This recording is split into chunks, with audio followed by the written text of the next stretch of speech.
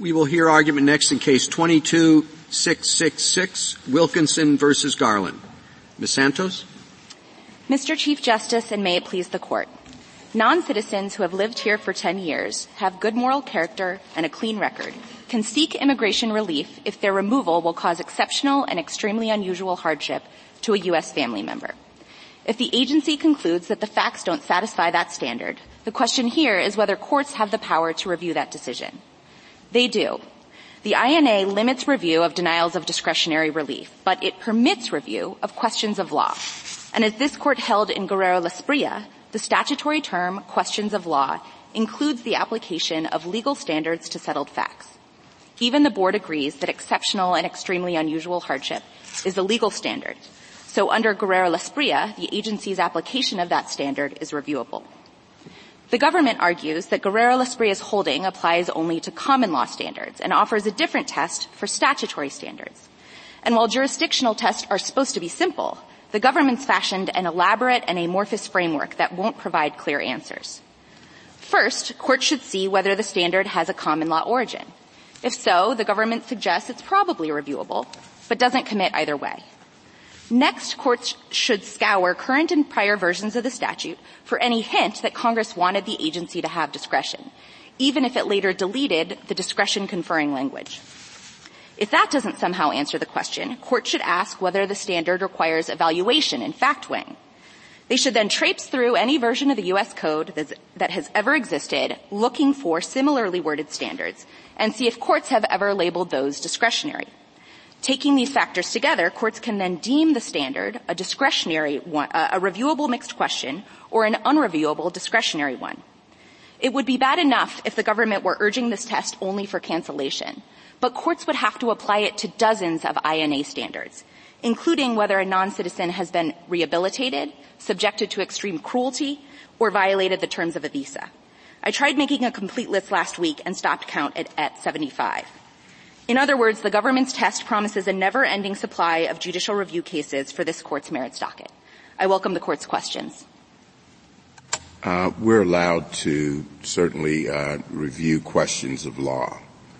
And, of course, the Court said it includes mixed questions of law.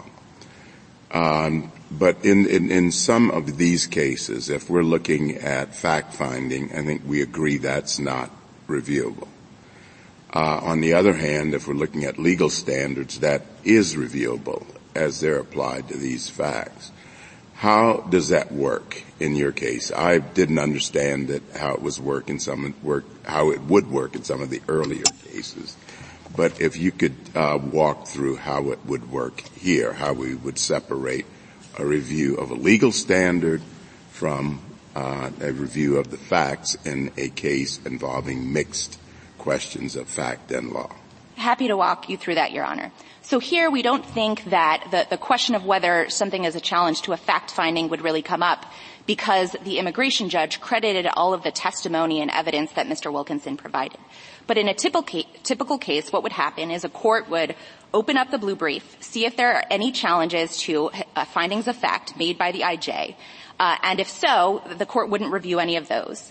And if the only challenge is to the IJ's or the BIA's ultimate determination that the standard wasn't satisfied, that would be reviewable. So here, for example, Your Honor, our submission before the Third Circuit on remand would be that while the IJ credited all of the facts and evidence, and while the IJ recited the right legal standard in a boilerplate section of its decision, it then, when applying the standard, disregarded all of the facts and factors that render this case exceptional and extremely unusual. And I would point to, for example, the fact that Mr. Wilkinson's son, M, has a serious medical condition that places him in the hospital with some frequency, that his mother has depression that renders her unable to care for M for days at a time, that M has learning and behavioral challenges that have been exacerbated by Mr. Wilkinson's detention, and that Mr. Wilkinson is not only the sole financial provider for M, but also is his only male role model and has been a consistent support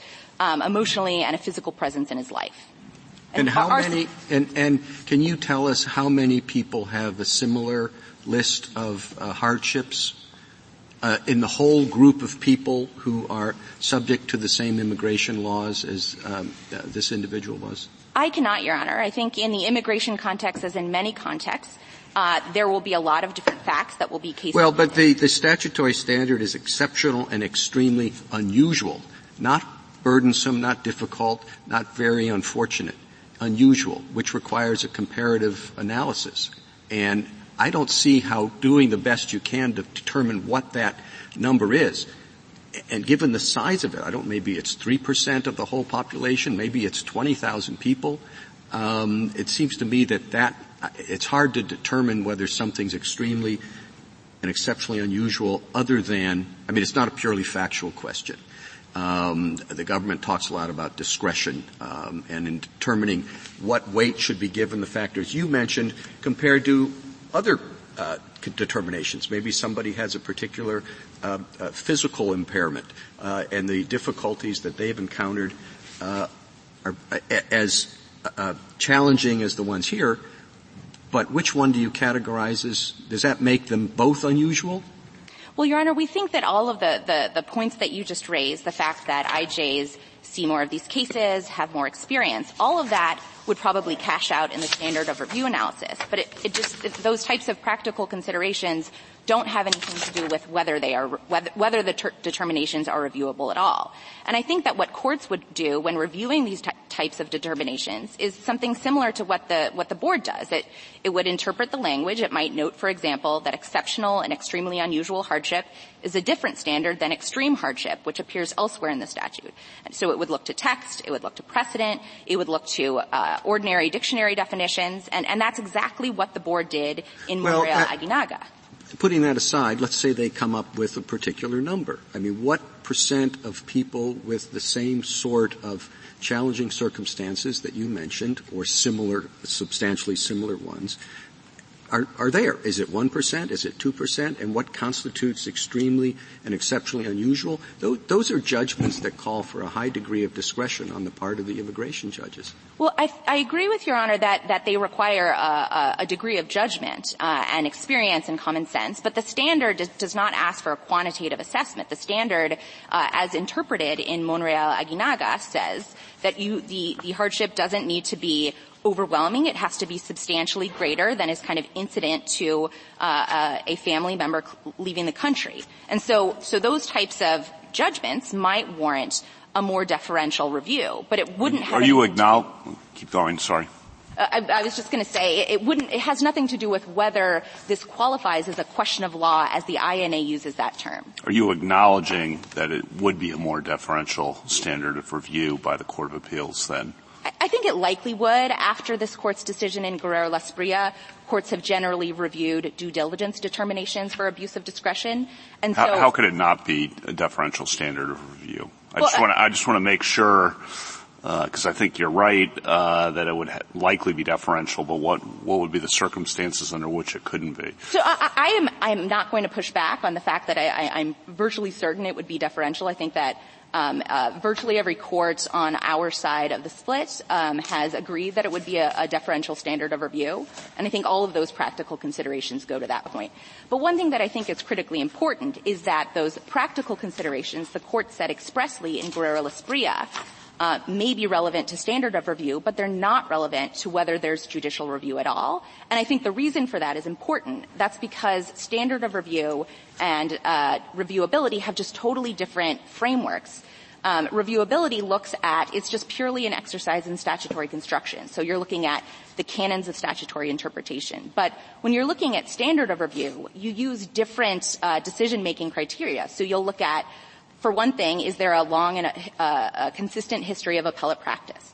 And then you'll look at the practical considerations that might warrant giving more deference to one decision maker or the other. But that just doesn't enter into the framework for looking at judicial. But another way to think about the Chief Justice's question is to say that what he was talking about really does go to whether it's a legal question at all, including a mixed question. Because in a typical mixed question, you look at the law and you look at the facts and then you look at the law again and you see how it all matches up. But in this question, you're not really looking at the law at all. You sort of see, okay, it says unusual and exceptional, but the essential project is to look at one factual situation and compare it with many other factual situations. And so when you think of the essential project as that, it starts looking not like a legal question at all. Not just so separate out, there are lots of legal questions that involve judgment and gray areas and all of that. But this, because of what it tells you to look at, which is compare this factual situation to many others you've seen, you have, where's the law in that? Well, Your Honor, I would make 2 points to that. The first point is that I think that was essentially the government's exact argument in Guerrero-Lasprilla, that due diligence determinations involve essentially no legal work, and it's just the application of the standard to facts, and yet this court still held that constitutes a question of law. And I think it's because I think you might be getting caught up a little bit in the kind of colloquial use of the term question of law. That term is kind of thrown out and in different contexts and used in different ways. But here, we're talking about the specific statutory term that this court interpreted to include the application of law to fact, or a mixed question. Mixed questions are sometimes reviewed de novo. They're sometimes reviewed for clear error. They're sometimes reviewed for abuse of discretion. But they're still all mixed questions. And I think that comparative analysis that Your Honor points to is very similar to extraordinary circumstances determinations for untimely asylum petitions and due diligence. I think it's also similar to exceptional case determinations under the Patent Act and the Lanham Act. But that doesn't make it not a mixed question, and it doesn't make it not reviewable. Isn't there this difference between the standard in Guerrero-Lasprilla and the situation here? If you ask, let's say you ask a person who is not a lawyer, an alien did not do something within a certain period of time, did that alien exercise due diligence? I mean, the ordinary person who's not a lawyer would say, I can't answer that question because it's a legal question. It has to do with legal procedures. But if you ask an ordinary person, you set out a certain set of facts. So let's say I'm complaining about my workplace. It's cold. It's set at 63 degrees. There isn't any coffee machine. The boss is unfriendly. All my coworkers are obnoxious. And you say, am I experiencing? No, I'm not.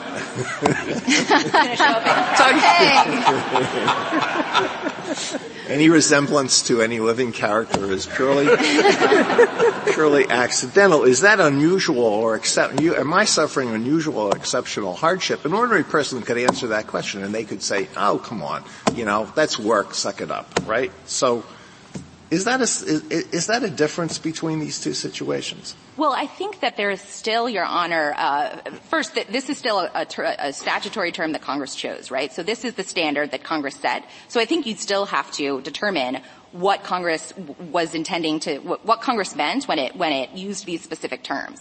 So that's meant what the terms mean. These are ordinary terms. You can look them up in the dictionary. And that you don't even need to look them up in the dictionary. And that's essentially what the court said in other cases involving similar kind of common ordinary meaning terms, like exceptional case determinations or even undue hardship under Title VII. But it's still an exercise, still a legal exercise to apply that standard to the facts as found by the IJ. But is it the type of legal exercise that Congress was intending? I mean, if we accept Justice Kagan's sort of framing of this as the essential project is the comparison of these facts to other facts, I guess my question is, when we look at Congress's intent in this area, it's about the division of labor, and to what extent did Congress intend for the court to be the one to make that comparison? On what basis could the court be making that comparison? And can't we say, given the clear jurisdiction stripping provisions as later interpreted by Patel, that really Congress wanted the agency to be the one to do that kind of comparison and not the court? No, Your Honor, we can't. And I'll explain why, and it has to do with the way that the structure of the statute works. So every single determination in the INA that is specified as being discretionary, it all falls within the scope of Section 1252A2B. So that's the jurisdiction stripping provision. But what subparagraph D, that's the limited review provision, does is it trumps that designation. So it says nothing in subparagraph B or C or any other provision of this chapter shall be construed to preclude judicial review of questions of law. I appreciate that, but I understood that the enactment history was such that Congress put that in response to St. Cyr and the concern that if it did what it wanted to do, which was get the judiciary out of this and give it to the agency, that there might be constitutional problems. And so Congress puts in this additional language that you're talking about, but only to the extent that we have a constitutional question or, and I take your point that it says questions of law and we've, suggested in or held in a subsequent opinion that includes mixed questions. But if we read mixed questions to be so broad that it is essentially supplanting the agency's decision-making, I find it hard to make the statute make sense. Well, I think you can look to what the court said in both Guerrero-Lasprilla and Patel about what would remain unreviewable after you apply the limited review provision and layer it on top of subparagraph B. And what the court said in Guerrero-Lasprilla is that the limited review provision would still forbid appeals of findings of fact. And in Patel, the court said the same thing. If we apply both statutes together, the major remaining category of determinations that are unreviewable are factual findings. I understand, but why would Congress want it to be that way in the statute? Why would it have a statute that has the agency making the factual determinations and the ultimate cancellation decision, but the court swoops in to just review, the agency's actual function with respect to determining eligibility? I think for a few reasons, Your Honor. Number one is by doing so, by enacting the limited review provision the way it did, it still cut out any judicial review of findings of fact, which in many cases, in many cancellation cases, will completely control the conclusion. You won't always have cases like this one where the IJ credited all of the testimony and evidence that the non-citizen provided. And I think the second reason is that by enacting that provision, it got rid of an entire layer of habeas review. So district court habeas proceedings are still completely unavailable. But the typical role of an appellate court to review that application of the legal standard to facts, whether under a deferential standard or not, would still be maintained. Would you agree that go ahead. Ms. Santos, let me try to get at the questions that you've been asked in a different way. Let's say that I theoretically agree with you that under Guerrero-Lasprilla, mixed questions, including of this sort, would be subject to judicial review. Wouldn't you say, and I guess I'd push back a little bit on your characterization of Wilkinson's claims in particular below as being of that variety? Because, I looked at the record, his claims, he claimed that the immigration judge wrongly speculated about the care and support the child would receive if the petitioner was removed. They all read like weighing ones. He found while Wilkinson does provide emotional support, removing him would result in minimal emotional hardship because his son clearly has lived without Wilkinson's daily presence for most of his life because the mother had primary custody. So doesn't it seem like you're just seeking, or that your client was seeking, a reweighing of those facts, and so that under Patel they really would be not subject to review? So all of the specific factual points that you pointed to, I agree with you. Those would be unreviewable. Okay. But what would be reviewable is the ultimate determination of whether that satisfies the statutory standard. And it is often the case, for example, that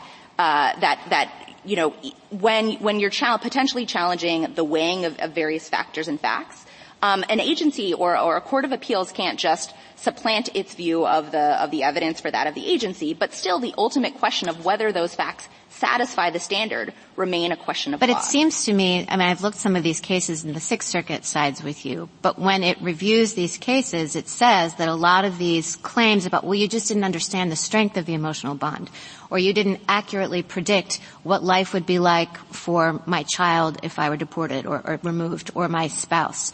What the court says is those kinds of things are factual, and I guess that's where I'm stuck, because even if I accept your argument as flowing from Guerrero-Lasprilla, it's hard for me to see, looking at these cases, very many that aren't essentially factual challenges. Well, Your Honor, I agree with you that all of those things you just pointed to that you cited from the Sixth Circuit cases, those are unreviewable. And kind of weeding out unreviewable findings in fact are things that appellate courts do all the time. They have to do so in every interlocutory appeal of a qualified immunity decision. So would you accept then that there would probably be only a very narrow slice of cases that a ruling in your favor would make judicially reviewable and including potentially even Wilkinson's own? I think it depends on what the board does in any given case. I agree with Your Honor that if the IJ makes adverse factual findings or if all the non-citizen is doing is challenging factual findings on appeal, those won't be viable claims. But what would be reviewable is the ultimate determination of whether those facts satisfy the standard. And here I'll just point out briefly, Your Honor, that I think the Third Circuit clearly understood Mr. Wilkinson's challenge as being one to that mixed question, because it said, and you can see this on page 3A of the petition appendix, that Mr. Wilkinson argues that the hardship his son faces is indeed exceptional. That's not reviewable because it's discretionary. The court did not say Mr. Wilkinson is challenging findings of fact, and under Patel, those findings of facts are unreviewable. Do you agree that credibility determinations are factual for these purposes and therefore unreviewable? Yes, Your Honor. We don't think that credibility determinations present mixed questions of law and fact. And that's because, and just to kind of make sure we're all on the same page, the statute that the government points to is one that says, considering the totality of the circumstances and all relevant factors, the finder of fact, when determining credibility, can consider and then a non-exhaustive laundry list of factors. That doesn't fall within the definition of a mixed question. A mixed question involves applying a standard to undisputed or settled facts and determining whether the standard is satisfied. Counsel, here the BIA doesn't review the IJ's findings on this being an exceptional case with deference. It reviews it de novo.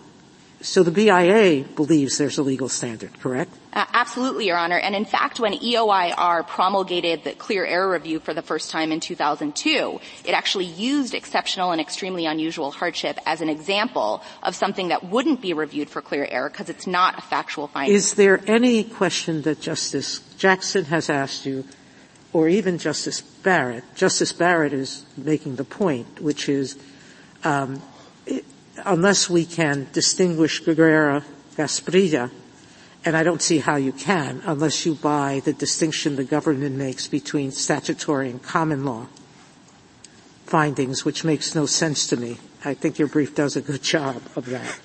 These are all arguments that were rejected in Guerrero-Gasprilla, right? Yes. If Justice Jackson's unhappy with it, it has to overrule that case.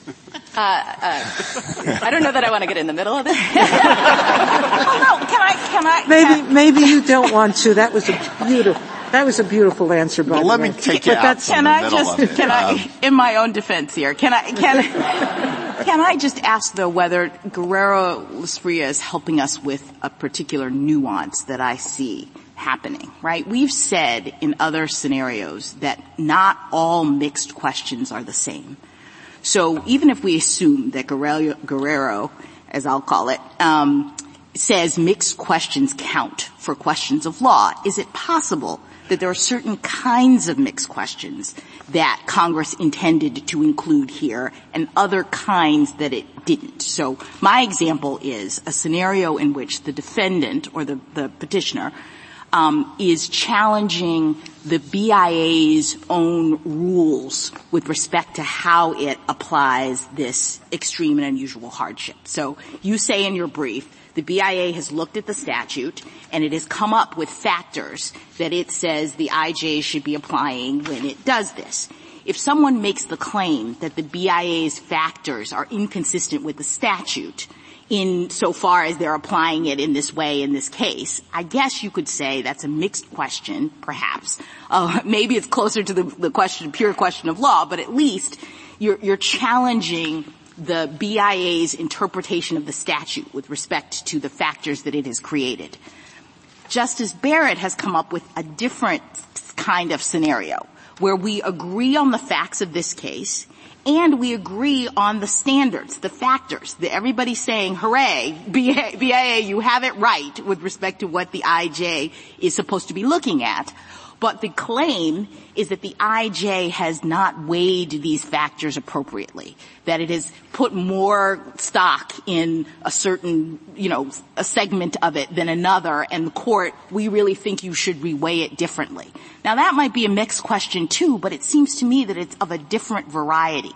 And if we could interpret Guerrero to be talking about the former and not the latter, maybe it doesn't have to be overruled.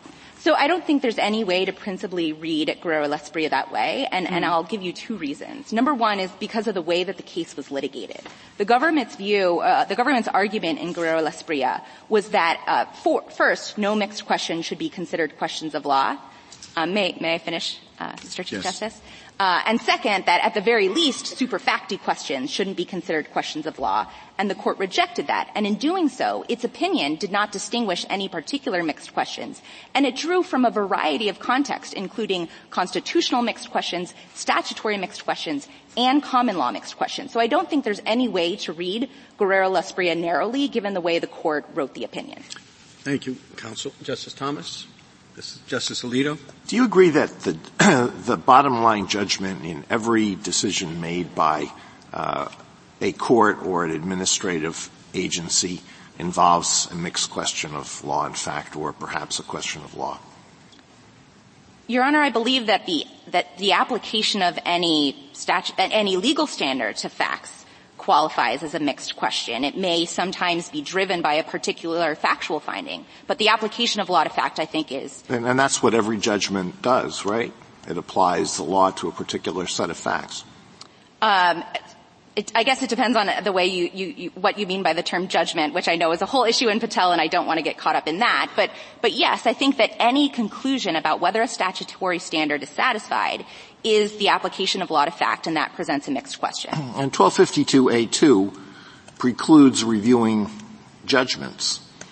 So your argument is that although it precludes reviewing judgments, in fact, every judgment is reviewable because it's a mixed question of law and fact. Well, Your Honor, our position is that 1252A2B1 precludes judicial review over any judgment regarding the granting of relief. But if you look up two lines, it says, except as provided in subparagraph D. And if you look down a couple paragraphs, it says, nothing in subparagraph B shall be construed as precluding review of questions of law. So yes, I think that the plain text of subparagraph D trumps a designation of a judgment as discretionary. It swallows up the exception completely. It doesn't, Your Honor, because it still precludes the judicial review of questions of fact, as this court said in Guerrero-Lasprilla and Patel, and it precludes any first-line habeas review, any habeas review at all, which removed an entire layer of judicial review.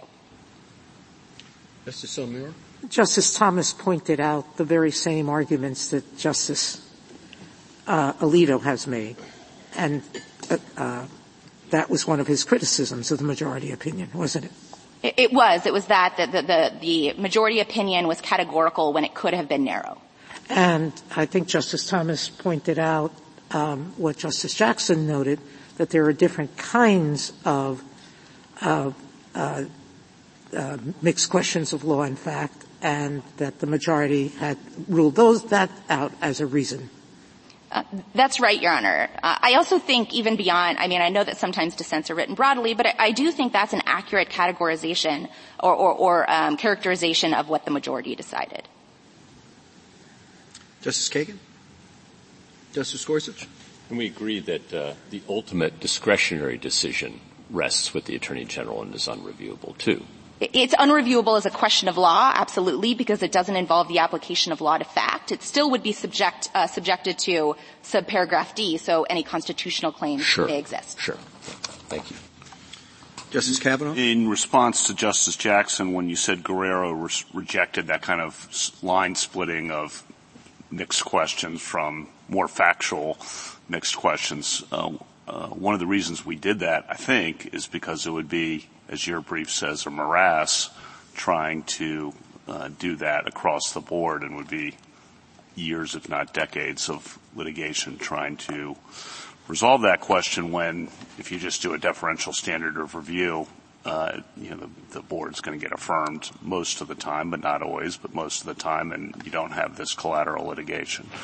Yes, that's right, Your Honor. And I think that pushing this into the merits bucket doesn't mean that we're just kind of repeating the same analysis. I think standard of review analysis is actually way simpler than the government's framework. And also waiver rules would apply, and courts can always say something like, under any standard of review, I would still reverse or affirm. So we think it will be much simpler and more streamlined. And of course, there will be judicial review, which is really important, particularly in an immigration context where an error can have disastrous consequences by tearing apart families. So I think we thought about that in Guerrero and decided it's not worth the candle.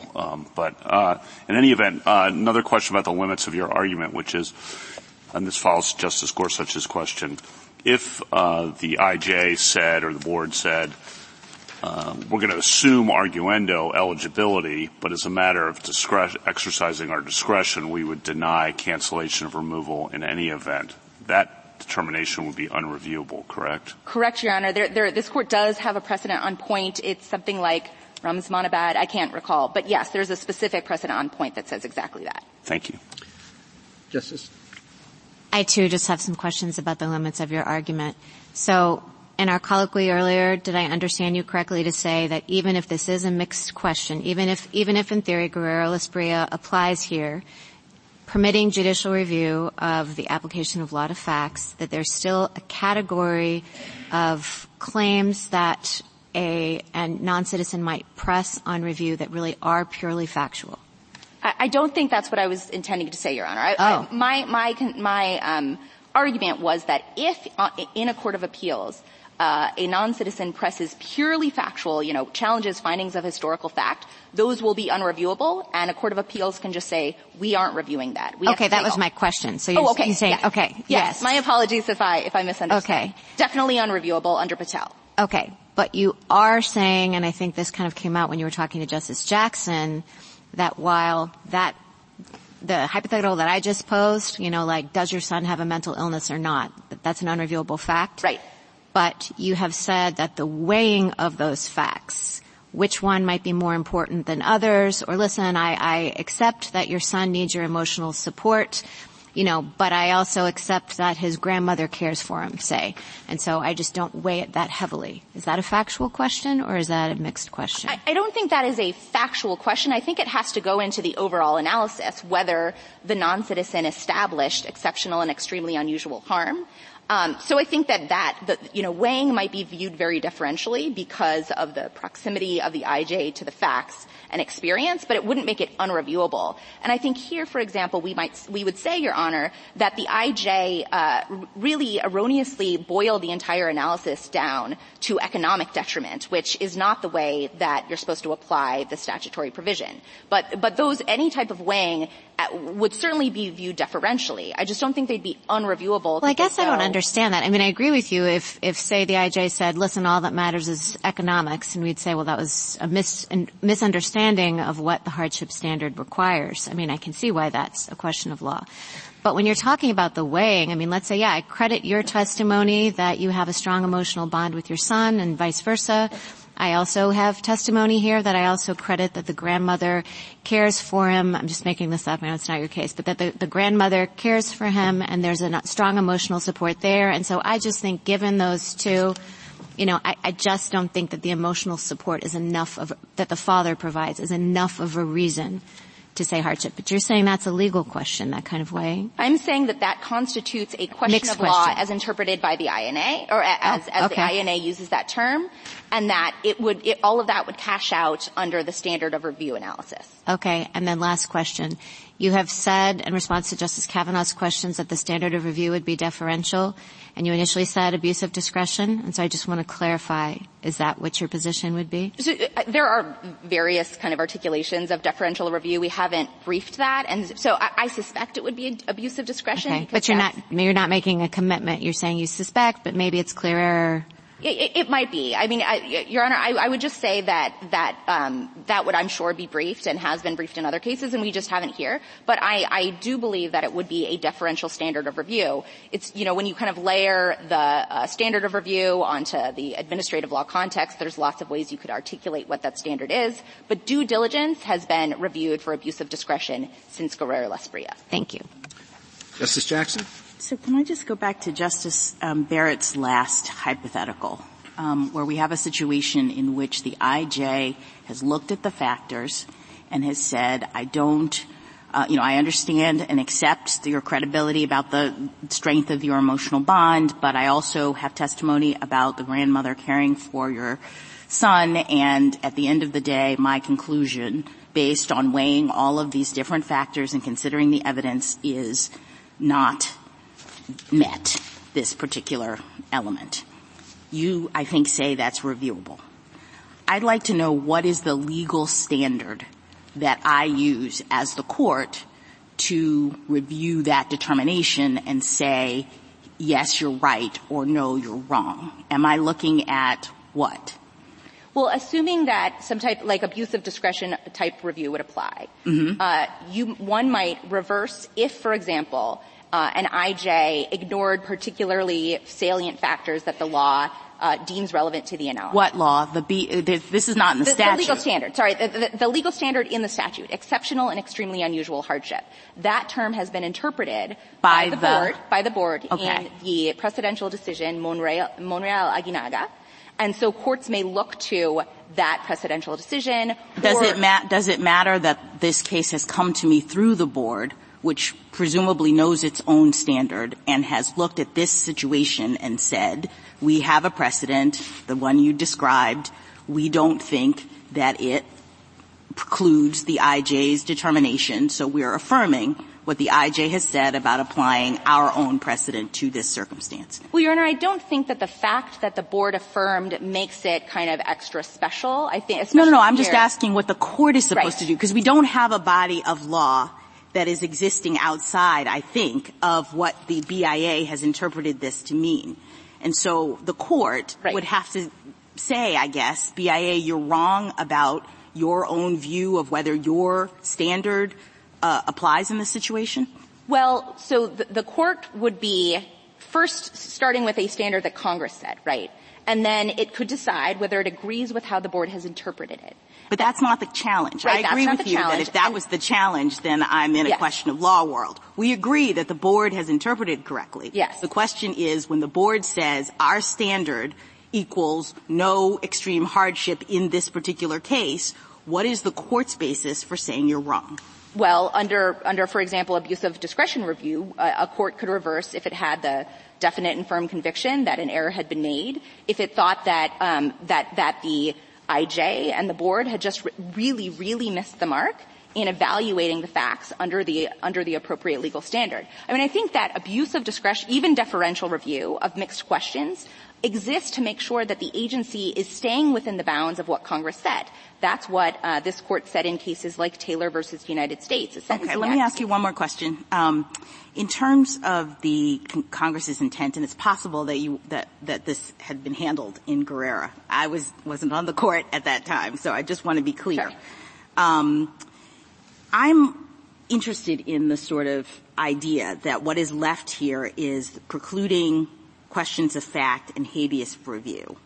And it just strikes me as a really convoluted way for Congress in writing this statute to achieve that result. They say several times, no court shall have jurisdiction to review judgments in this area.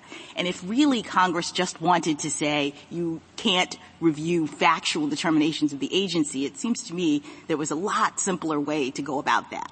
So can you just help me with my nagging concern that maybe this is not what Congress was intending? Happy to do so, Your Honor. And this was specifically addressed both in Guerrero-Lasprilla and Patel. And I think what the court said is a couple things. Number one, that this provision, the limited review provision, applies to a whole bunch of provisions throughout the INA. So it applies to forms of relief under subsection B. It applies to criminal alien final orders of removal under C. It says it also applies to the entire rest of the INA. So I think what the court said is Congress was trying to loop in a whole bunch of different things, and it did it this way because it would apply to numerous different statutory provisions. And yes, perhaps it might make more sense in some situations to say, we just forbid findings of fact, but then it may have to kind of go provision by provision and explain when that was the case. Thank you.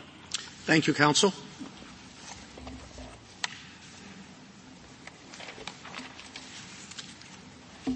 Ms. Sinzak.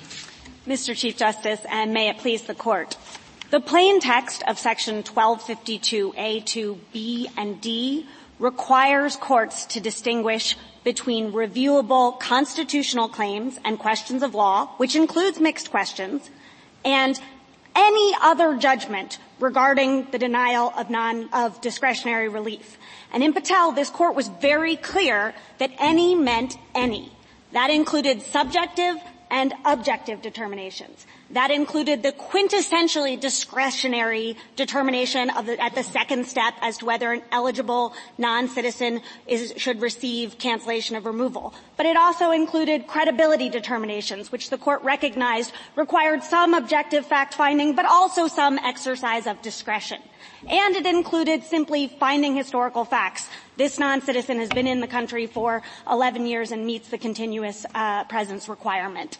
Now, in order to figure out whether any of those statutory determinations, and all of the examples I just gave you are statutory determinations. They're made pursuant to a statute.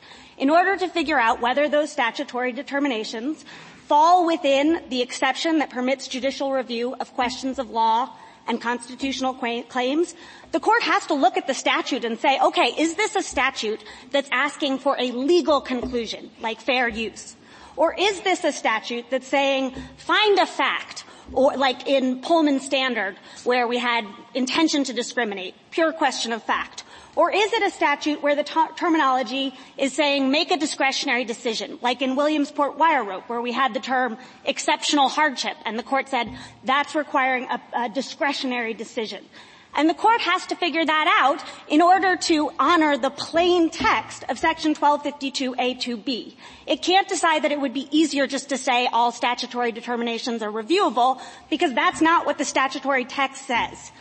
And we think that if you apply the standard tools of statutory interpretation, that's text, history, and precedent, that's the complicated framework that I think my friend is referring to. If you apply those tools, you'll figure out that exceptional and extremely unusual hardship, that is a factual determination, and that's an exercise of agency discretion. That is not a legal conclusion. I welcome the Court's questions.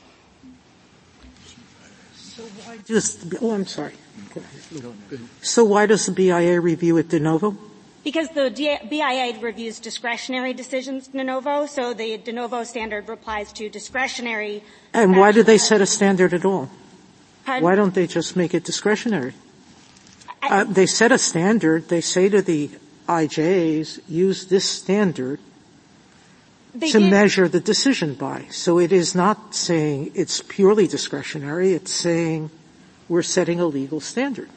No, it's not purely discretionary in that the IJ could just decide based on anything that it wants. And like the Attorney General can. Pardon? The Attorney General can. Well, there's a statutory text, and we freely admit that the interpretation of the statutory text is a question of law, and that you can challenge that statutory text and say the Board has misunderstood the meaning of these statutory terms. But, of course, that's not the challenge that we have here.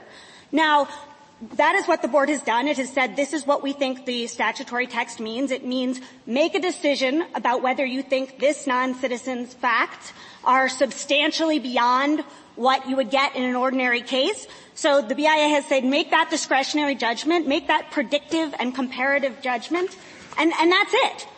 There's no legal element to that conclusion. So it's just a weighing of evidence. It really reminds me of the credibility determination and the way that the Court talked about it in Patel recently. Well, Ms. Sinzak, it strikes me that everything that you just said is pretty much a relitigation of the issue that was raised in Guerrero. That the government came in, basically made the same argument. The government said, there are mixed questions and then there are mixed questions. There are mixed questions that are really super factual, And we accepted that distinction when it came to standards of review in Lake Ridge, but we specifically did not accept it when it came to this question. We said, you know what? We don't really care if it's primarily factual. We don't really care if it involves a lot of judgment calls. We don't really care if you have to really kind of search for the legal standard in the inquiry. As long as there is that legal standard, and as long as all the fact-finding that you do and all the fact-weighing that you do eventually has to satisfy that legal standard, and the question is whether it does, it's a mixed question and it's reviewable. That's how I read that decision. You're just, basically saying you don't like it. No. To be clear, we accept the holding of Guerrero-Lasparilla, and we are not up here saying that mixed questions are unreviewable. So if we thought that the exceptional and extremely unusual hardship had a legal component, even if it was mixed in with the facts, then it would not be reviewable. But what we are here saying is just because a statute a term is in a statute, that doesn't mean that it establishes a legal standard in the sense that Guerrero-Lasparilla was. Well, the question in Guerrero was this equitable tolling question, which is primarily a question of whether extraordinary circumstances prevent a litigant from doing what she should have done. It's the exact same thing. Are there extraordinary circumstances here? Well, we're going to, think about facts a real lot. What were those circumstances? And how extraordinary were they when they're compared to other circumstances that make it difficult to do what the legal rules tell you have to do? I don't really see any distinction in the nature of the inquiry here. I disagree, and I first just want to point out that there was no debate in Guerrero-Lasparilla that the court was dealing with a mixed question. So what constituted a mixed question wasn't before the court. But I'm not here disputing that due diligence is a mixed question, and the reason for that is I think exactly what Justice Alito was speaking about earlier, which is that due diligence is a legal concept. It's a creature of the law. You can say that, but what it asks what it asks a decision maker to do is say, how extraordinary were the circumstances that prevented you from following the rules? And that's exactly the nature of the question here. How extraordinary are the circumstances that were involved in a particular case? Now, you are correct that there is some overlap and there are some similar things that adjudicators are being asked to do. I have to say what I find a little bit unsatisfying, but it's just the facts here, is that distinguishing questions of law from questions of fact and discretion is often a matter of history. So one of the things that the court repeatedly has done is just said, is this the type of analysis that the courts have done? It is a question of law. And we see that in TIVA. We see that in Oracle. Is this the sort of question that has been decided by juries or by fact finders? Then it's not going to be considered a question of law. And I really do think that the common law history of the due diligence inquiry, that this is something that was a judge-made inquiry that was always decided by judges, elaborated by judges. It sounds very complicated. Ms. Santos says there are 75 of these, and we're going to do that analysis as to whether each of them is reviewable or not reviewable. We're going to look into the history. We're going to look into the source of law. We're going to look into, who primarily has prerogative over this issue. Seems like Guerrero, when it came down to it, this is what Justice Kavanaugh said, is that it's not worth the candle.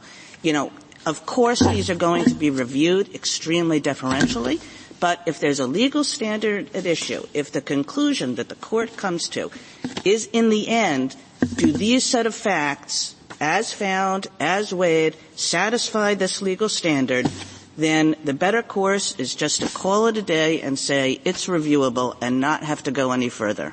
So I want to make a couple of points here. The first is that you're going to have to perform what you're referring to as a complicated analysis, which I would refer to as simply statutory interpretation and what the court does every time it decides a standard of review. And here's where I'm getting to.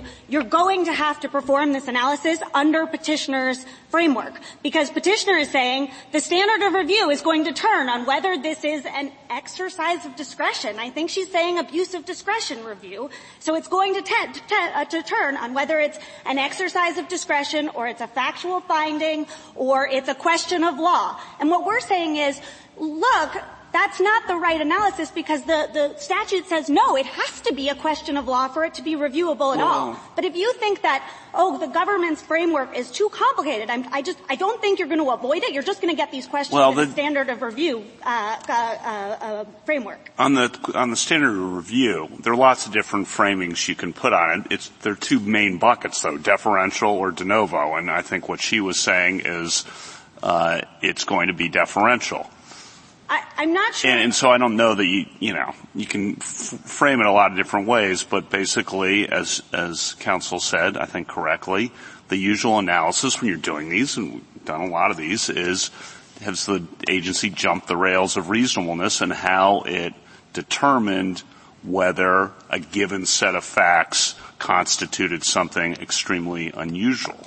I think the problem here is that questions of law are reviewed de novo. That's sort of black letter law. And in fact, the Fourth Circuit has reviewed a number of these exceptional and extremely unusual circumstances findings de novo because they've said, we know the that's probably not correct to do it de novo, in those circumstances is what counsel acknowledged, and I think correctly. Like, Judge Murphy said in the Sixth Circuit opinion, I think, was, okay, it's reviewable. What changes? Perhaps not much in terms of bottom line because it's going to be deferential review, right? We think the problem, again, is that the only thing that Congress made reviewable is a question of law. So as soon as you're talking... Can I stop?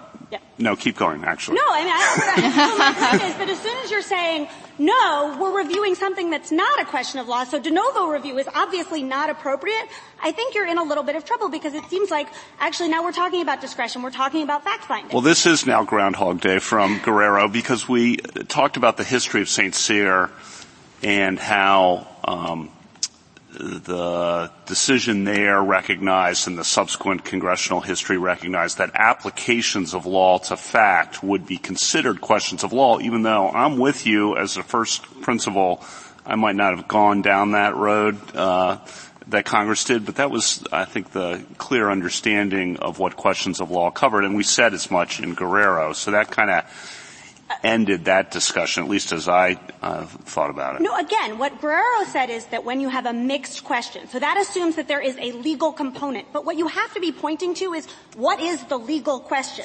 And there isn't a legal question there. And if I could just... So if it says the brief's due in 45 days except in unusual circumstances, is the except in unusual circumstances does that not have a legal component? That's a discretionary determination. I think that is something where, you have to interpret the terms. But don't we hold all the time, courts of appeals, the lower court abused its discretion as a matter of law when it reaches a wrong judgment? Isn't that exactly what we say? I think that sometimes that is colloquially what or less colloquially? I think what that says isn't that is exactly? Pardon me. If I might just finish. Yeah. Okay. You agree. No, I shouldn't have said colloquially, but I will say that what I should have said, which is correct, is that I think that they use that in order to say this is just a really unreasonable exercise of discretion. We say as judges all the time that yes, the district court has ample room of discretion in discovery, in undue hardship, in due diligence, and lots of things, but there are boundaries set by law that they cannot exceed. The guardrails are wide, but they're there. We don't say we disagree with this discretionary decision, and we would have done it differently. We say when they've reached those boundaries, they've erred as a matter of law, right? Yes, but I want to say you have to articulate what that boundary is. So I just want to make sure I heard the first part of the answer was yes. The first part of the answer is yes, because we have conceded. If petitioner says, as the law says, exceptional and unusual circumstances, and exceptional does not mean, for example, unique, and here the agency has said it means unique. That's an error of law. That's a misinterpretation of the statute, and that's a guardrail. You're right. That's a boundary. An agency cannot do something that the statute doesn't permit it to do, and if the statute, if they do, and if a non-citizen says you have transgressed the boundaries that the statute sets, then that's a question of law. It has to be colorable, of course. But wait, like it transgress Sorry, no, please. If transgress you're saying you put the boundary in the wrong place by saying unique. But transgress the boundaries is, I think, what Justice Gorsuch is getting at. Imagine the worst case possible. Let's say the non-citizen has one child who has cancer. There's no other relative in the country. They have no support network. He's the sole breadwinner. So let's just posit that that's a heartland case for hardship under the statute. Couldn't the BIA or the IJ abuse its discretion in a way that transgresses the guardrails by saying, no, that's not an exceptional and unusual circumstance? No, in the sense that we think that when you're asking to reweigh or to redo the It's not reweigh. That's not reweigh. Well, so I'm not sure that what you're positing is any different than in Patel, where the non-citizen was saying, look, this is an unreasonable determination of the facts. No reasonable adjudicator could have found that I wasn't credible. No. In Patel, he's saying, you're wrong. I was credible. That's different. That was one fact. This is saying, here are guardrails. I'm entitled for my eligibility determination to say that I'm eligible if I can show hardship required by the statute, and I have shown something that by any measure would be extreme and unusual, and you have said, applying that statutory standard to my circumstances, that it's not. So I think if you're making it a legal question, if you're saying the term exceptional and extremely unusual circumstances. Correctly didn't misstate the legal standard. Let's say, states the standard correctly, but just says this doesn't count. Again, I think then you are talking about something like the Patel situation where we're saying no reasonable adjudicator who understood the law or who understood that what credibility meant could have reached this conclusion. And that is exactly what the petitioner in Patel was saying. And the court still said, no, it's a question of fact, and so it's not reviewable. And what we're saying is it's the same for questions of discretion. When the agency is being asked to make a comparative or a predictive judgment, that is something that was put off limits by... If I might interject here, in Patel, Mr. Patel sought to challenge the BIA's determination that he didn't intentionally deceive state officials. And the IJ found that he had, despite a lot of evidence that he hadn't. Okay? Hey now. No, but that was, you won. And I'm working with it, right? And there the court said, per my friend next door, that challenge, though Mr. Patel had lots of good facts suggesting he hadn't intentionally deceived state officials, couldn't be heard. Okay? Here, in the example Justice Barrett just posited, there's no dispute about the facts. Okay? We have the child who has one potential caregiver in the world. Okay? No one's arguing about the facts. We're just arguing about the application of the law to those facts. I think, tell me where I'm wrong, where the BIA says, that's not extraordinary. Can't a judge say, as one would with due diligence or undue hardship or many other standards that we use that are equally amorphous, say, yeah, there's a large room there, but there are guardrails, and that this does or does not exceed those guardrails. No. Not challenging facts. It's not Patel. It's this circumstance. It's a discretionary determination, and we think that discretionary determinations are equally unreviewable. And we think that petitioner can. Well, I thought we just said earlier that there are guardrails even for discretionary decisions under law. I will never deny that if it's a question of law, if you're saying you misinterpreted the law, that is reviewable. But if it is a question of discretion, you think that the agency didn't exercise its discretion in the way you think. Well, let me try it this way. Suppose that the judge recites the legal standard and then has another sentence and said, this means it has to be a 1 in a billion case. Now, you would say that that's reviewable, and we could say, no, the judge got it wrong. Correct? Because that's the wrong misinterpretation of the statutory text. That's correct. Yeah. So I think what Justice Barrett is suggesting is that the judge is doing the exact same thing. The judge doesn't say it has to be a 1 in a billion case, but the judge is acting as though it has to be a 1 in a billion case.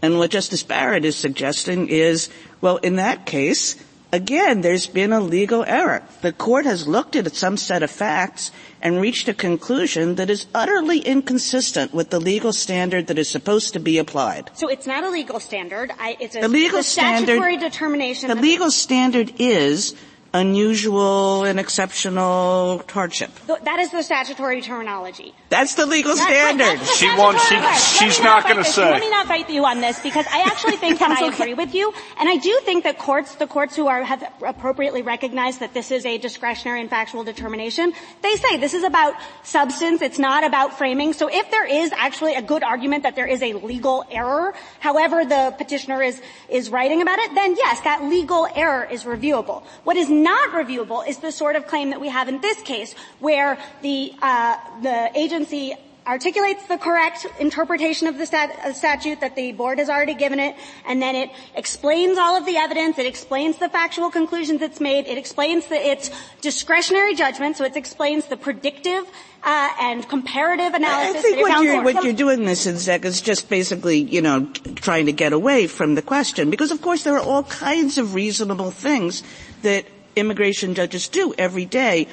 They mostly do them. It's like, there's lots of facts and it's a hard question and it's a lot of judgment, and then we decide something, and of course a judge is going to leave it alone because it seems pretty reasonable. But Justice Barrett was suggesting that there are cases where when the court looks at a set of facts and says that it does not satisfy what I'm going to insist upon calling the legal standard, which is extremely unusual hardship, that counts as a legal error because it's as if the court just gets the standard wrong. And I don't want to fight you on that. You're right. If it's a legal error, then it is reviewable. Well, you're not. You are fighting. It has to be a legal error. But counsel, can I just I think for me at least the labels are getting confusing because I kind of don't know what you mean when you say discretion or legal error. So can I just focus in on Justice Kagan's example to explain what I see as the distinction, and you can tell me if I'm wrong. So when the court, the IJ, says, I look at this statute, extreme and unusual, and I think that means that this has to be a 1 in a billion case. The IG has stated a rule of interpretation. It's interpreting that language, and it's now applying this rule. I'm looking for a 1 in a billion case. All right. You would agree that that's a legal question. If someone is claiming that that's the wrong rule, that it doesn't have to be a 1 in a billion case, that we've got a legal dispute, correct? All right. Is there a difference between that and a situation in which we accept that the IG is correct in his rule? It has to be a 1 in a billion case. But the IG, in applying that rule, looks at this constellation of facts that has been presented, finds the facts, and we all agree on the facts. But the IG says, when I look at these 10 different factors and things, I think this is not a 1 in a billion case. All right? And then the petitioner says, I agree with his legal rule. I agree with all the 10 facts that he's found. But I think, court, this is a 1 in a billion case. Decide. Is that second thing the same kind of legal issue? Is it presenting a legal issue? I hear you saying it's not. And so can you explain why not? Right. That's an exercise of discretion. That's exactly our point. That is an exercise of discretion. Like when the IJ says, this non-citizen has satisfied the eligibility factors. Now I need to look at all of these facts and exercise my discretion to decide whether this is an appropriate case for cancellation of removal. So it's the same thing. They're looking Counsel, why isn't it an abuse of discretion in concluding that this set of facts doesn't meet the legal standard? I mean, we have 3 critical facts: child, dying of cancer, sole support, or no other family. Are you willing to tell me on that record that that's not a 1 in a million case? Isn't that an error of applying facts to a legal standard? There's no discretion in that.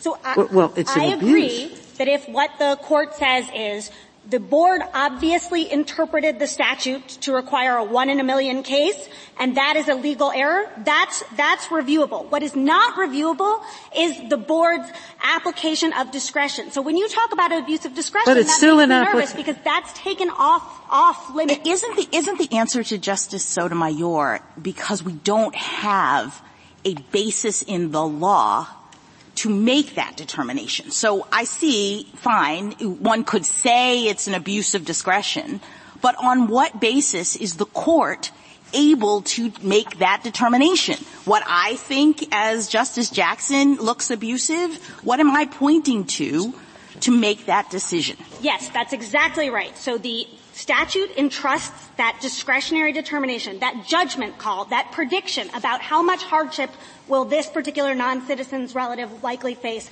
How does that compare? Those are judgment calls. Those aren't, those questions aren't answered by legal principles. I just have more confidence in Justice Jackson than maybe Justice Jackson has. I mean, just think about those facts that Justice Barrett just gave you. And we don't have the capacity as judges to say, that counts as an exceptional and extremely unusual hardship. Of course we're not going to do it very much. But on those facts that a judge doesn't have the ability to say, that immigration judge, we know that they're overworked. We know that they do a great job on 99% of the cases. But that judge just got it wrong.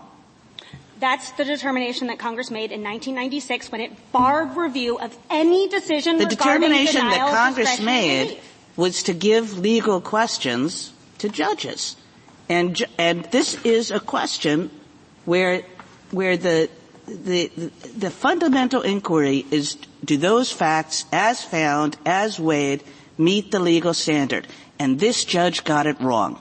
This judge being in not this case, but in Justice Barrett's hypothetical. Again, if you can point to a legal error, so if you can say, looking at these facts, the judge must have misinterpreted the statute, must have said this is a 1 in a million case, that's a legal error, that's reviewable. Okay. Why isn't that exactly Justice Barrett's case? Because the BIA, for example, has said that the standard, high as it is, doesn't require it to be unconscionable. That's the BIA's own standard. It doesn't have to be the 1 in a billion case. It's something less than that. And here we have in Justice Barrett's hypothetical basically the 1 in a billion case, right? Let's assume that, okay? And why couldn't, again, a court say, as Justice Kagan keeps trying to ask, in those circumstances you have effectively misread the legal standard? I think I keep trying to tell Justice Kagan that that is a legal error that is reviewable. So I'm not trying to fight you on this. I think our brief is very clear. This is Section D, where we say, if you can point to a legal error which raises a question of law, then review is permissible. So we all agree that a court can say, it doesn't have to be a 1 in a billion. This is on the nature of 1 in a billion, and when the BIA denies relief, it erred. I'm a little bit confused. I'm going to keep saying, if you can look at. Well, I don't want to be confused. So let me try it again. So we have Justice Barrett's case, the very, very unusual case, and the BIA says we think it should be more demanding than that. A court can say no. The exceptional hardship standard isn't anything 1 in a billion. This counts. Oh, the court can interpret the statutory terms exceptional and extremely unusual hardship. Yeah. And the BIA has done that, and no one's questioning the BIA's statutory interpretation. But if there was a non-citizen here saying, the board has consistently said substantially beyond ordinary, but it should be a different interpretation of the statute, that's a legal question, that's reviewable. No, we have I'm positing we have the precedent we have. Whether the BIA's precedent's right is another question. But just that we have this fact pattern, and the BIA denies review because they're busy. They have a lot of cases, and they do great work. No one's questioning, or try to do great work. No one's questioning that. But they, in this particular case, deny relief. If it's a factual error, it's unreviewable. If it's a discretionary error, it's unreviewable. If the court can say, yes, you're right, you've misinterpreted the statute, then it's reviewable. Does questions of law in the statute include application of law to fact? It includes legal errors. Does it include application of law to fact?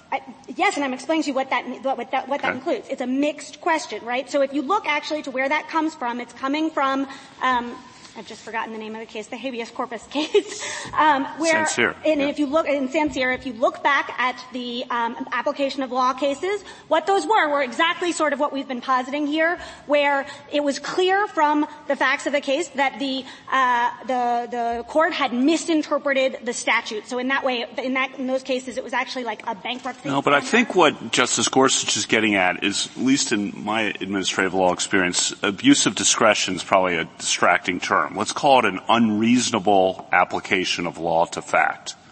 That's something we did all the time. Now, unreasonable application of law to fact means wide discretion, but deference is not abdication, is often said. And so there should not be abdication. There should be deference in the review of application of law to fact. But Congress was doing something when it said that denials of discretionary relief, judgments regarding denials of discretion are off limits. And if you're... Keep going. No, don't keep going. Oh, no. I don't want to get in trouble. Why don't you finish your sentence? What you're saying, I think, is sometimes an agency exercises its discretion in a way that just seems totally inappropriate. But again, what Congress did was take off the table the review of discretionary determinations. It just took that wholly off limits. Thank you, counsel. Justice Thomas? Justice Alito? Well, I'm going to restate your argument, or restate an argument that could perhaps work in your favor, that is not the kind of argument that you as an advocate before the court in the face of Guerrero-Lasprilla is probably much inclined to make, but one might say, look, all right, here's Guerrero-Lasprilla. It involved the application of a standard that only a lawyer can understand, and it's not the kind of standard that would be, for example, submitted to a jury without elaborate instructions, or perhaps would not be submitted to a jury at all. And that's one way to read Guerrero-Lasprilla. If you read it for all it's worth, as broadly as some of the questions suggest, it has the effect of making everything reviewable. And that is a strange way to read a statute that begins by saying that judgments are not reviewable. So the test would be this, and it isn't really all that complicated, if what is involved in a particular case, and you could say abuse of discretion and unreasonable application, but look, anybody who's litigated cases or has seen what willful judges can do, knows that if you allow that little toe in the door, an awful lot can be done with it. That might be right or wrong. Judges love judicial review. Congress was less enamored of it when it enacted this statute. It says no review at all, not abuse of discretion. So the test could be restated as if it is the sort of thing that would be submitted to a jury without special instructions because it involves ordinary terms like exceptional and unusual hardship. That is not something that falls within the exception. Yes, and I think that actually dovetails very neatly with what the court already said in Pullman Standard, where it said, intention to discriminate, right? That's a statutory requirement. You might say there could be questions about what that means, and the court said Congress could have been trying to refer to some legal presumption, some legal concept of discrimination or intention to discriminate, but instead what it said, no, look, apply statutory construction. What actually Congress was telling us to do here was just to find out actual motive. And here it's the same thing. Congress wasn't making this new legal concept, exceptional and extremely unusual hardship. Congress was saying, agency, make a judgment call, make a predictive and comparative judgment call about how the circumstances of this non-citizen's case compare to those of other non-citizens. All right, thank you. Justice Sotomayor? Something new. You're distinguishing Guerrero. That's what Justice Alito is saying, because that's not what Guerrero said. Guerrero said every mixed question of law and fact. And you're saying, no, it's not mixed at all, because the standard is lawless. Basically, that's what you're saying. Because you can't call a standard, exceptional, due diligence, undue hardship. You can't put words on a piece of paper and call the words meaningless. They have to set a standard. And once you set a standard, you're going to have to judge whether the facts fit that standard. Once you do that, Guerrero-Lasparini said, that's a mixed question of law that's reviewable by the court. We may not like the number of cases that come up, but I think your other side is right that most of them fail under the abuse of discretion or clear error standard. Justice Barrett points out that the cases are rare, but they still exist. Meaning that's why we have judicial review. It's rare that federal convictions are overturned. I think it's probably 5% or it was a very low number of federal convictions were ever overturned. Yet we still permit review of them. We permit review not for the majority of cases, we permit review for the exceptions. And so I don't know how we get to where you want us to go unless we reject our precedent. So I think, and we invite all of the complications that precedent was trying to avoid. So I think that Pullman Standard, Williamsport Wire Rope, and Duberstein are all good examples of cases where you had a statute and it required some subsidiary fact-finding, and then the adjudicator had to put those subsidiary facts together to make an ultimate determination that was exactly the statutory text, and in each of those it was not deemed a mixed question. So in each of those it was deemed discretionary or factual. So I'm not asking the court to But it was make still new reviewable. law. Pardon? It was still reviewable. It was still reviewable for whether it was unreasonable. To be clear, in Williamsport Wire Rope, it was not reviewable, and there it just depends on whether there is a statutory review bar. And let me just address this. I agree that normally discretionary determinations are reviewed for abuse of discretion. What I'm saying is that Section 1252A2B took that off the table because it said discretionary determinations, they are unreviewable. Any judgment regarding the denial of discretionary relief is unreviewable unless it involves a legal question. But when it doesn't, when it's an exercise of discretion, as the court said in Williamsport Wire Rope, which is also this court's precedent, that exceptional hardship, that was a discretionary question, and discretionary questions we know under Patel, we know under the plain text are unreviewable. Justice Kagan? Justice Gorsuch? Justice Kavanaugh? I do have a few questions. If the court concludes that the BIA or the IJ misapplied board precedent that existed, is that reviewable or not? So the IJ is bound to follow board precedent. So if the IJ has discarded board precedent, that's a legal error. Okay. And then I agree with a lot of what Justice Alito said about going back to the beginning, but I think St. Cyr talked about what was available in habeas and said specifically that it's not only legal questions but the erroneous application of statutes or interpretation. It distinguished those two things.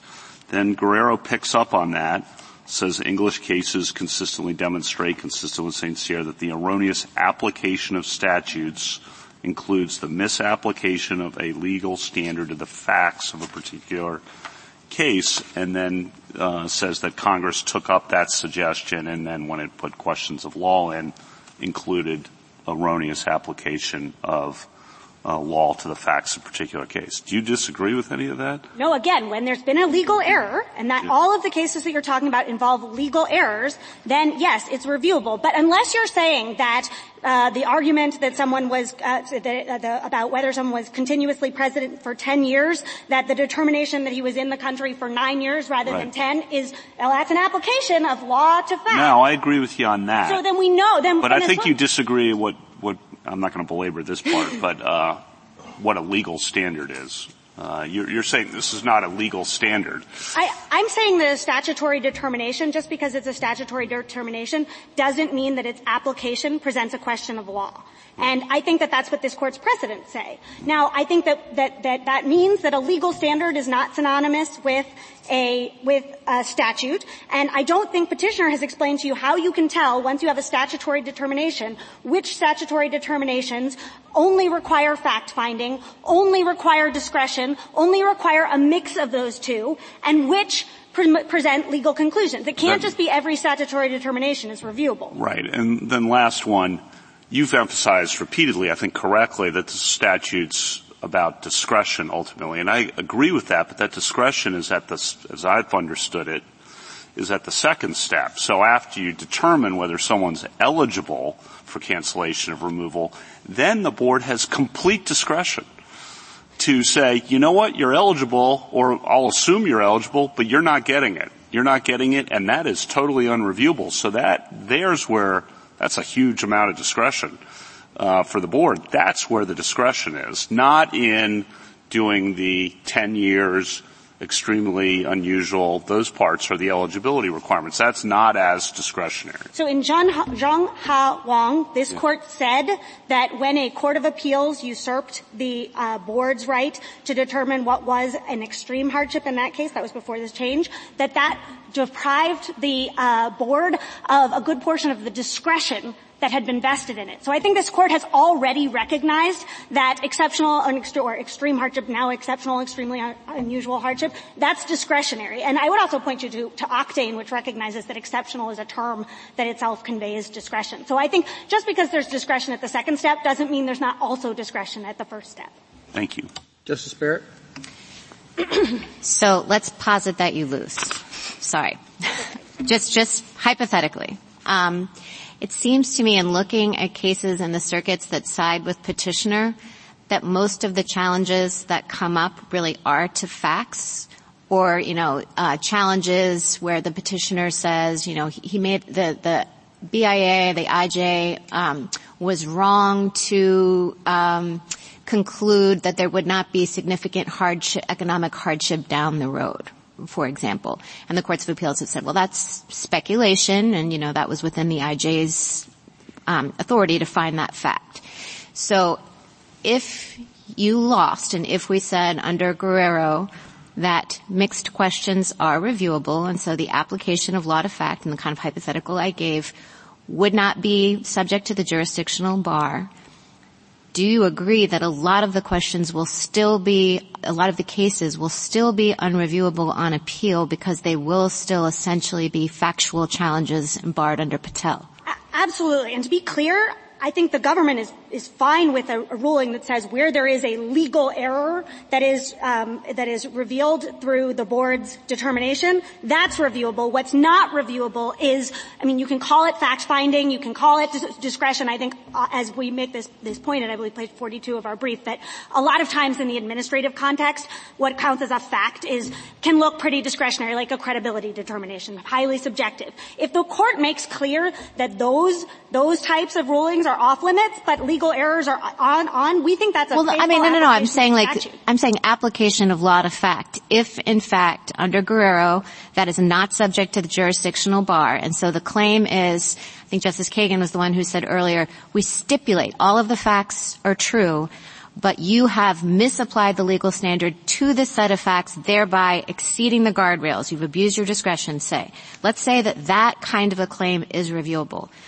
But claims that are purely factual challenges, like you did not appreciate the depth of my emotional bond, with my son, that those kinds of things, do you agree that a lot of the challenges really are of that nature? And I'm asking the question because, and arguing, all of this is discretionary, and all of it is outside the bar, that raises the question of whether if you lose, does that mean that your position would lead to the conclusion that a lot of this stuff actually is reviewable? I agree, and I think this is a really important point. I think if the court is going to say facts are unreviewable, but there's some legal component. I think it's going to be very important for the court to spell out what are the facts. And I'm not sure, to be honest. I think the court is saying that, or I hear Your Honor to be saying that if it's a prediction about the future, that might be included. It's long been concluded as a fact, again, like forecast about lost earning potential. That's a classic fact.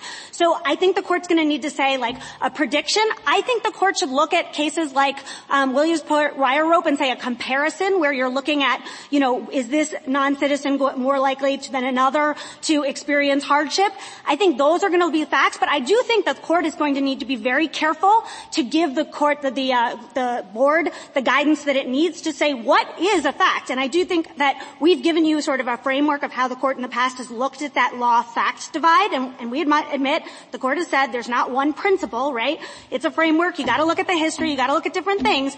But yes, I mean, if the court wants to say just apply that law-fact divide and put all of the things like predictions, like comparisons on the fact side, we'd be very happy. We do think that the court needs to give that kind of guidance. Thank you. Justice Jackson? Can you just say a little bit more about why your way of handling this isn't administratively terrible? Because there was some back and forth with your friend on the other side suggesting that you're going to open up a can of worms and theirs is better. So can you just speak to that? So first of all, I think this is the way that most courts are already handling a lot of these things, so it's not going to open up a can of worms in that regard. The other thing that I'd say is this is just a matter of statutory construction, so you just need to look at whether we're dealing with a question of law. And I actually think courts are pretty experienced in knowing what questions of law look like. This is, again, the standard of review analysis. Every time they have to say, am I dealing with a question of law? Am I dealing with a mixed question? Or am I dealing with, something discretionary or factual? And you're saying they're going to have to answer that question anyway, even under absolutely, the other exactly. side's So test. that's a second point. And I'd also note that I sort of talking to our lawyers who litigate these cases, exceptional and extremely unusual hardship, that's the big one. That's what comes up again and again. But beyond this, they've pointed to maybe 4 or 5 things that are getting litigated. So I think that maybe petitioner has kind of gone through the law books and said, what might I possibly make some kind of argument that this is a little bit mixy, makes a little bit legal, but that's not what's happening on the ground. We're talking about maybe like a few other things, and I think if this court provides enough guidance as to how you distinguish between law and facts, how you distinguish between a mixed question and a question regarding discretion or fact, I think that's going to clear up any confusion that's left. Thank you. Thank you, counsel. Rebuttal? Thank you, Your Honor. I have about 42 points I'd like to address on rebuttal, but I will settle for about 5. First, I think that my friend on the other side has mistakenly focused a lot of her argument on what Congress did in 1996.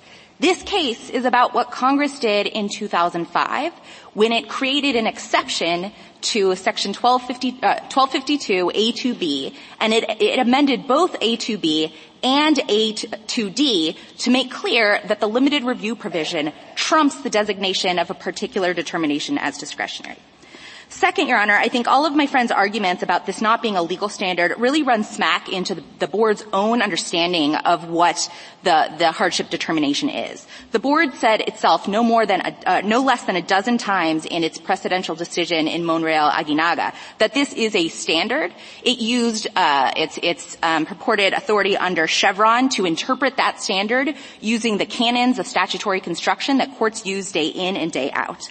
And it said the meaning of that standard can be further shed light on it through case-by-case adjudication, which is all we're asking for federal courts to have the power to do.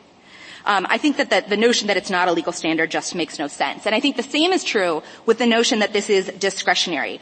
Neither IJs nor the BIA understand themselves to have discretion when deciding whether someone is eligible for cancellation. And you can see this in cases like Monreal-Aguinaga, where the board says things like, if we only had discretion, we would absolutely grant cancellation, but Congress has put these constraints on us, so we don't have the power to do so. Also, Your Honor, there was a fair bit of discussion about the expertise that the agency has that makes it well positioned to make these determinations, I think, in both sides of the argument. But the same could be said of every decision that immigration judges make, that patent ALJs make, that district judges make during sentencing.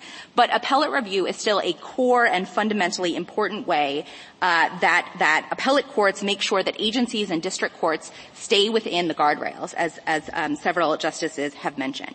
And I think that's true even where appellate review involves deference. In cases where courts adopt deferential review for mixed questions like Cooter and Gell and like Village of Lake Ridge, the court still takes pains to emphasize that if district courts or agencies are going outside the guardrails, that appellate courts will be able to intervene and correct misapplications of law, misunderstandings of law, and inconsistent applications of law.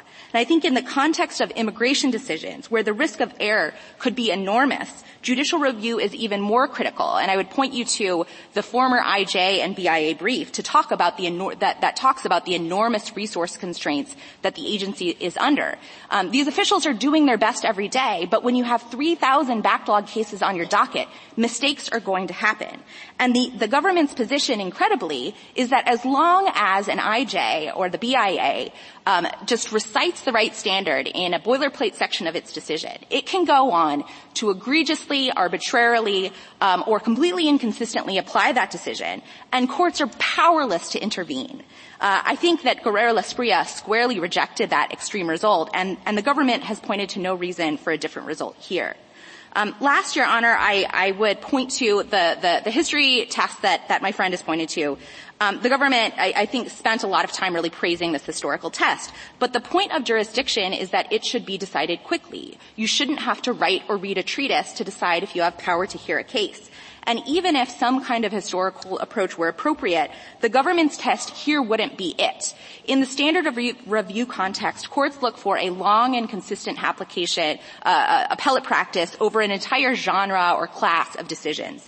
They don't scour the U.S. Code to look for a single statute with one or two words in common and use that as a smoking gun for the way the government tries to use a World War I era tax statute here. And even under the kind of standard of review type analysis, the government certainly can't point to any long and consistent history of appellate practice.